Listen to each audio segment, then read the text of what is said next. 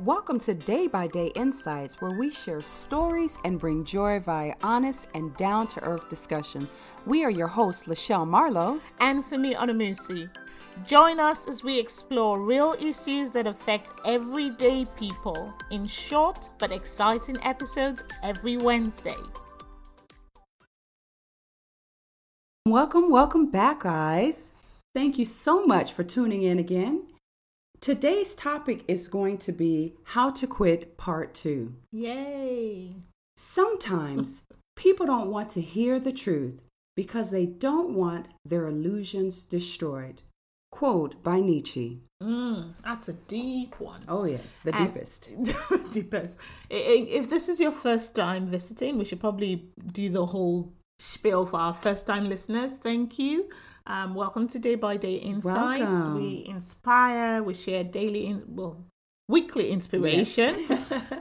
A few weeks ago, we did a session on how to quit, and that was met with so much love. Thank you, guys. Thank you. And we've come back with a few more examples of things that people can quit, because the whole concept of quitting anything is so foreign and so anti that we've come back with a few more things that we feel that you could and possibly should quit. Wonderful. And I think we said at the very first session that this was inspired by the book The Emotionally Healthy Woman. So important for us to give kudos where it's due. Absolutely. So that's that. And today, are we going to jump right in, or do you want to do? We'll just quickly recap. Yeah, should we do a quick recap? Yeah. So the other. Why should we even quit anything, Michelle? Before we jump into the three things we talked about quitting last time, why should anyone want to quit anything? Isn't that anti everything we've ever learned? Well, I think what we're doing is demystifying the myths of what is right for the masses doesn't necessarily mean it's right or healthy for us as individuals. And I think it's important for us to assess what we need to do to be the best version of ourselves. And I think we drew our line in the sand last time in terms of, are there things that are adding value or distracting from value? What are some of those things that might be causing us more harm than good in our lives? And we make a conscientious decision to find those things that are adding value, and where they're not, to say, hey, this is something that's not helping me. So I'm going to take a stand and say, no, thank you. Yeah. And if you want to know more, please go back and listen. We don't want to give you all the info. No spoiler alerts on this show. So yes, please go back and listen to the how to quit part 1. Absolutely. And that will give you all the insights. Wonderful. So today we're just going to jump right into part 2. We talked about the very last one we talked about was quit denying anger, sadness, and fear. Today, I think the first one we'll like to start with is quit faulty thinking. Oh, stinky thinking. I know. What on earth does that mean, Michelle? Whenever I think of I kind of just threw you into that. Throw me under the bus. I'm used to it, girlfriend, because she'll actually make sure that the paramedics are there for me. No, I am weird, but you love me anyway, don't you? I do. So faulty thinking for me initially starts with self. Just being kind, being more thoughtful to yourself, and looking after your own mental health and well-being.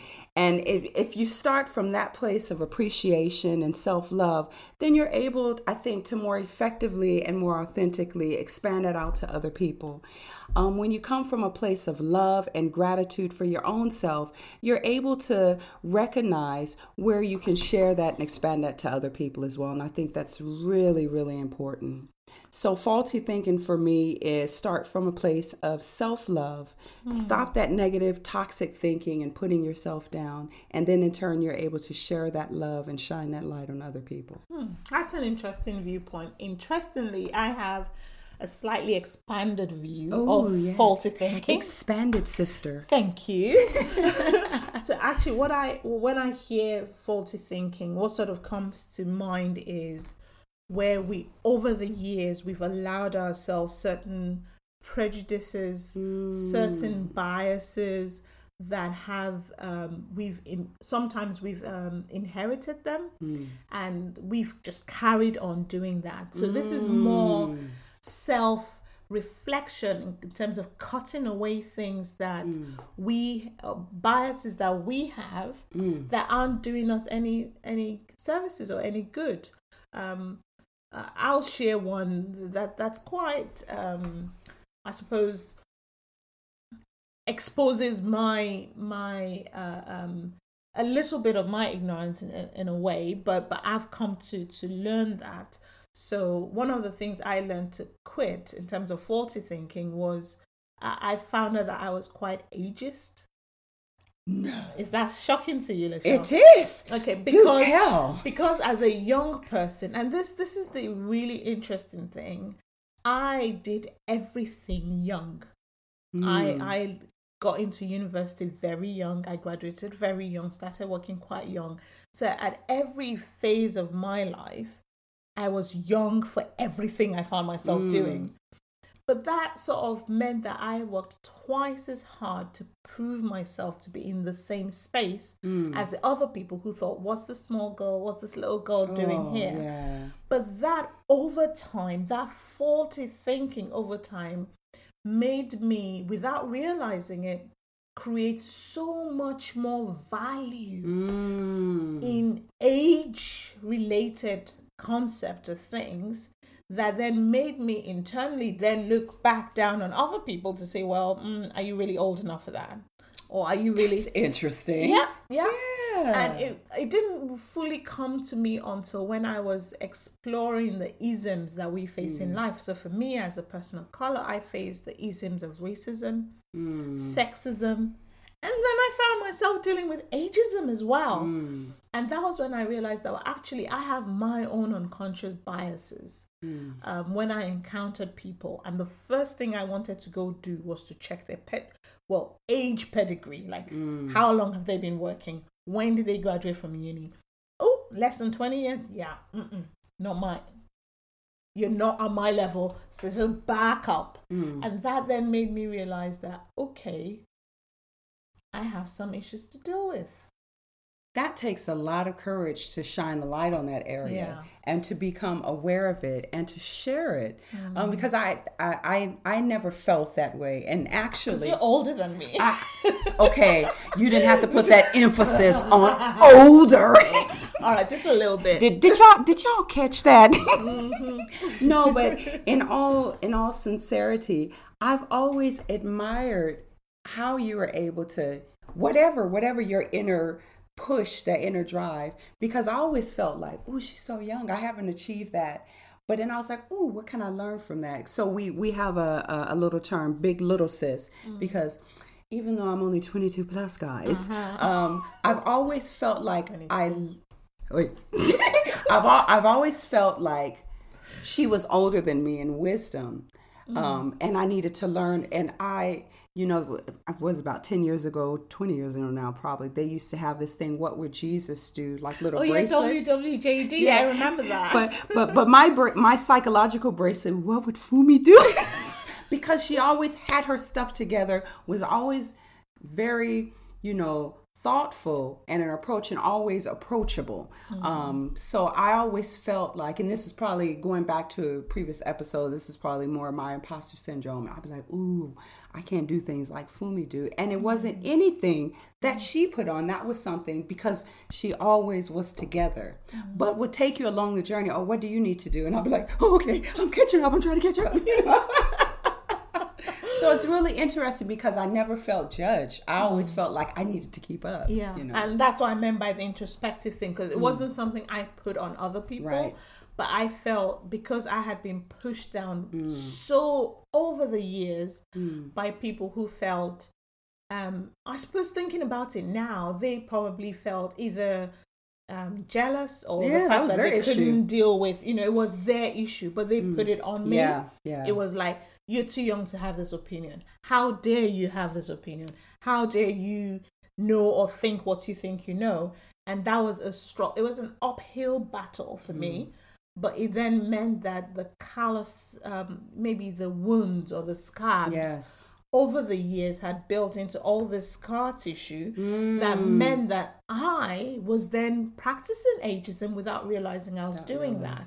Because the moment I crossed certain barrier, I remember turning 30, I didn't want to disclose the fact that I had just turned 30 when I had. But you're not alone. A lot of people have that. That's that secret, number that most women probably want to Jackie Chan. But can we really understand why? Yeah, you're absolutely right. So for me, when I got to this point, that was what I wanted to quit. It was that this is a faulty thinking because you struggle to survive it.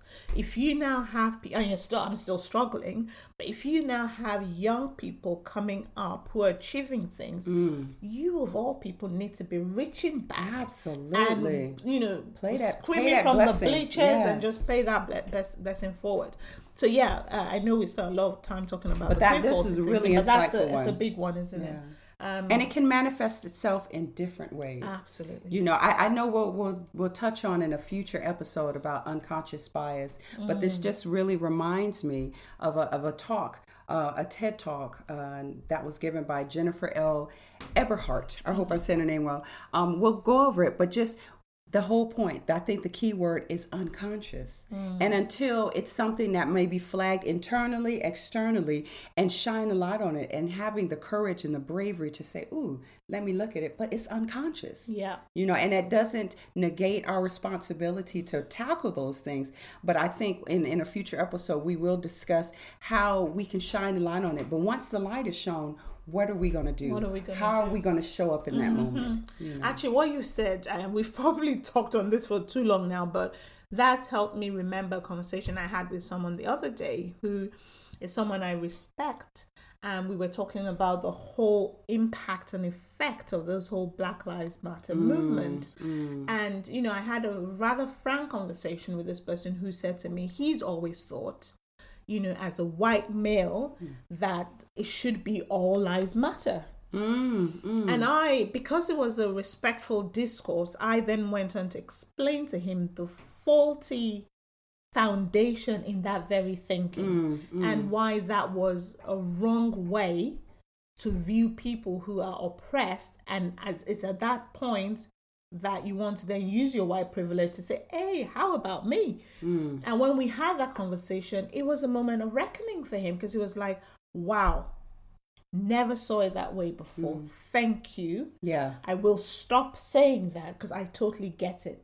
For him, that would be his quitting his faulty thinking moment. Yeah. So that would look differently for different. So sometimes it's in ideals, it's ideas, it's behaviors, things not just about us progressing forward, but that impact how we relate, interact, and treat other people. Absolutely. Girl, you taking me to some church, some ideas church. Hallelujah. Thank you. I think that leads us nicely on to another area of where I would benefit, and maybe other people, it resonates with them, how to quit. And it's how to quit wanting or desiring someone else's life. What that reminds me, Keeping Up with the Joneses. Many scriptures about that. Oh, my goodness. Absolutely. And it's, how do you quit someone else's life? And when you think about it, you might, I don't do that. But it's everywhere. It's in all the fabrics, the fibers of our beings. I can only speak from being in the West. From the, media coverage, the different ads, and even the data mining when you go into different online spaces and they create an avatar or a profile. So that way it pulls down to encourage selling. It pulls down and encourage to, being into different people's brand. And there's this whole psychology behind that. And so it's not, you're not necessarily this picture of this snooty person that wants, this lifestyle fabricated, even in influencers. And they're basically pimping back lifestyles that they may or may not actually be living in reality to resonate with people, to sell and buy into brands. And when I think about that, for growing up in California, My mom, I give that beautiful lady massive prop-ups. There were many times where she'd be working 2 and 3 jobs as a single mom. And my dad was in the background. He was putting it down, but he was in the military and he was away. But for our perception, or our society, we grew up pretty money light, resource light. We had a roof over our head. But I remember I'm what you would call a strategic hoarder. I will confess, because I have about 3 friends that I've literally was like, do not touch my things, because I can strategically hide it in different places. Yeah. And I have a lovely friend, she'll probably kill me, but I'm going to big up Elizabeth because she is massive. She will clear strategic things out. I asked her to come over my house one time to help me, and my daughter was like, you can't touch that, no auntie, and I was like, oh, come on darling, until she got to my box. And then she got to my thing, holding for dear life. No, I would wait till she go to the bathroom, I'll confess it now, and I would pull stuff back out, put that back, and then she caught me in one moment, and she was like, what are you doing? You don't need, but I might need this. And that night, after I hid it and then I pulled it back after she went home. Why am I holding on to this stuff? I probably haven't used that box of stuff in about ages, probably years. And it came from a place of never wanting to let go. There was an emotional connection to that. And when I think about someone else's life, I don't ever want to be poor again. Yeah. I don't ever want to feel like I don't have something. But that doesn't necessarily have to be associated with things. I remember some of the things not having, people giving their best and trying, but that gave me a sense of fear and insecurity. And so I'll have things and associate things with saying I've arrived. I've used that in terms of education, social mobility, to have it to say I've arrived. I'm not that poor girl anymore. And I don't have to justify being in the room because she's arrived, because look at the stuff that I have. But don't get me wrong, I will give the clothes off my back literally if someone needs something, because I probably have 5 or 6 duplicates.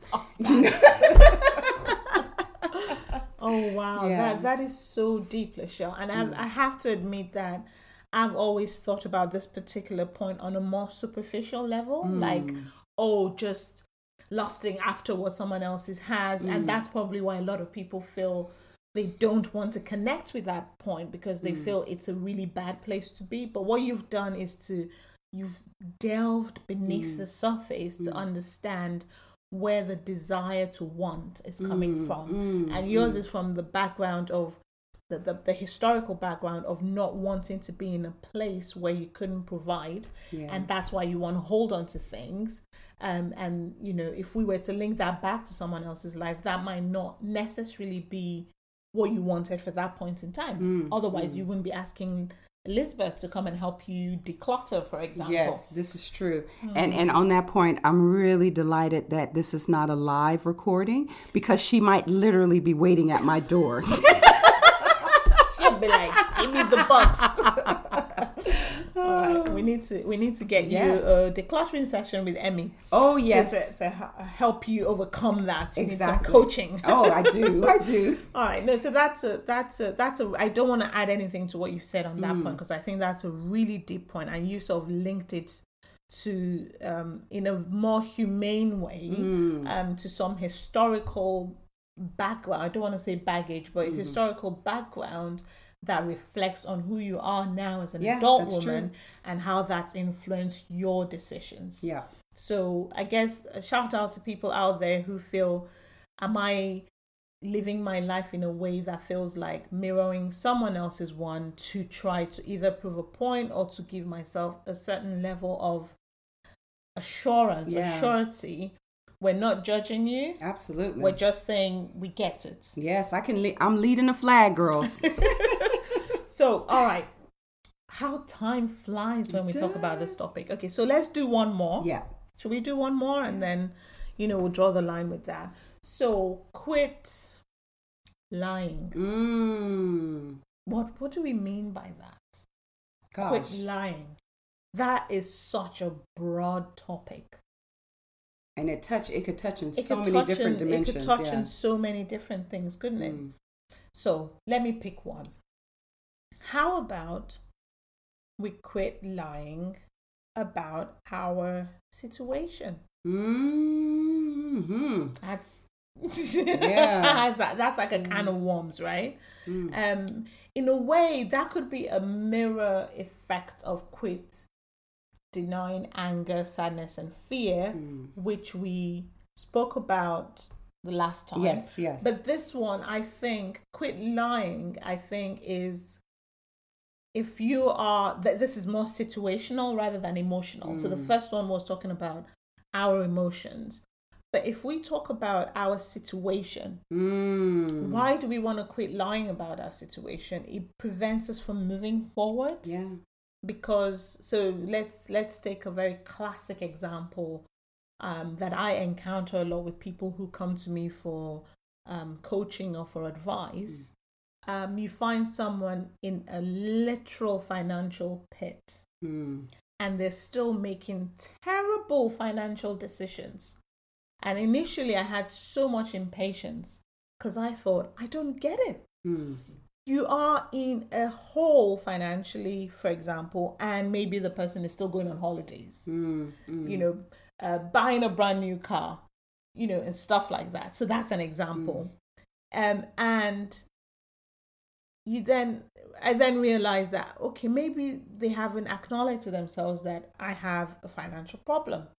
Because when they do, that helps the individual or the person to then say, okay, these are the steps I need to take. Same thing, we take that to relationship, for example.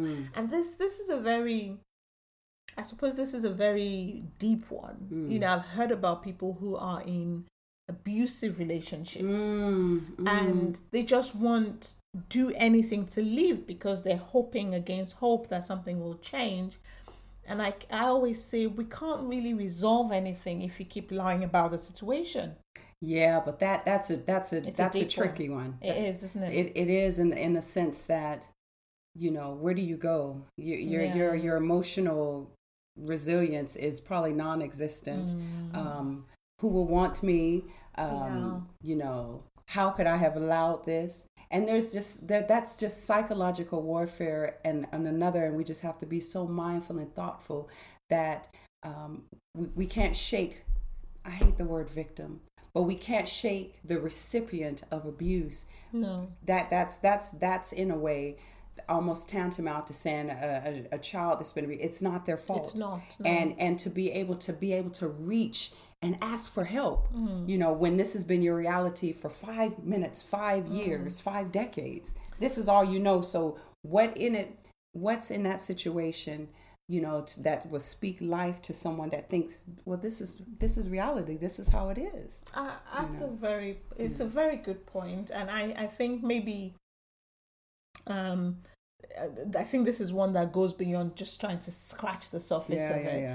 But I sort of feel that maybe the starting point is, which is why I was saying, this could look any number of ways. Oh, man. It could be relationship, it could be work, it could be financial, it could be any of those things. But I think the underlying theme through all of them is you got to acknowledge to yourself what the situation is. So we get that people can't force a solution on you, and people really shouldn't. Absolutely not. But you have to want to change. Yeah. And when I say change, that again is a probably a wrong choice of words, but we have to want to acknowledge what the situation is. Yeah, acknowledgement.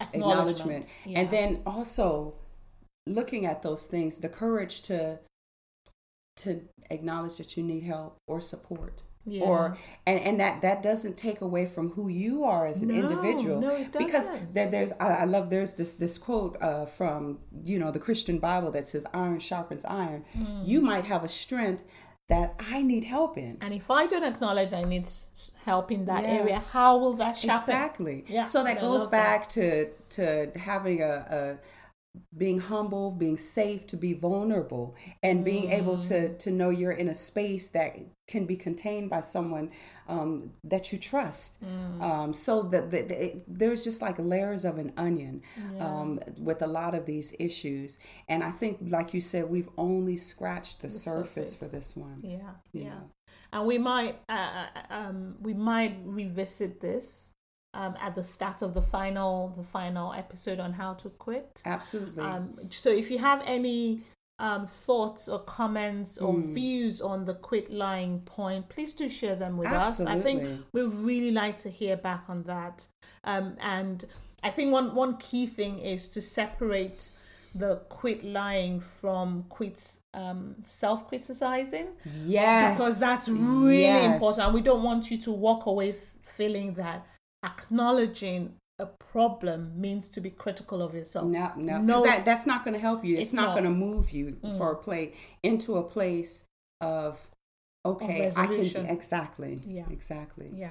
Ooh, this was a doozy. And I think in terms of some of the areas that we tipped on, it would probably be useful for us to think about bringing in some expert or some practitioner support to speak to those kind of things, especially with anything about any level of abuse. We are not experts at all. I know it's something that has touched my family on a lot of different levels, me personally.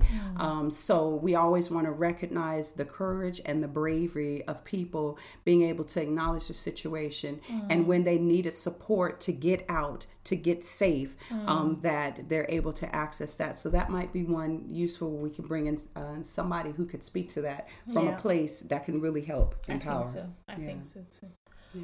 Wow, this has been great. Thank you for being with us this far. We really enjoyed doing this. I love it. I think this is actually therapy for the soul as well for me. It is. Yes. I agree. Wonderful. So thank you once again. We'll see you next week. When we'll be bringing yet another exciting and interesting conversation with the girlfriend. Yes, we love it. All right. Okay, take care. Bye. Thank you for listening. And don't forget to subscribe, review, and share.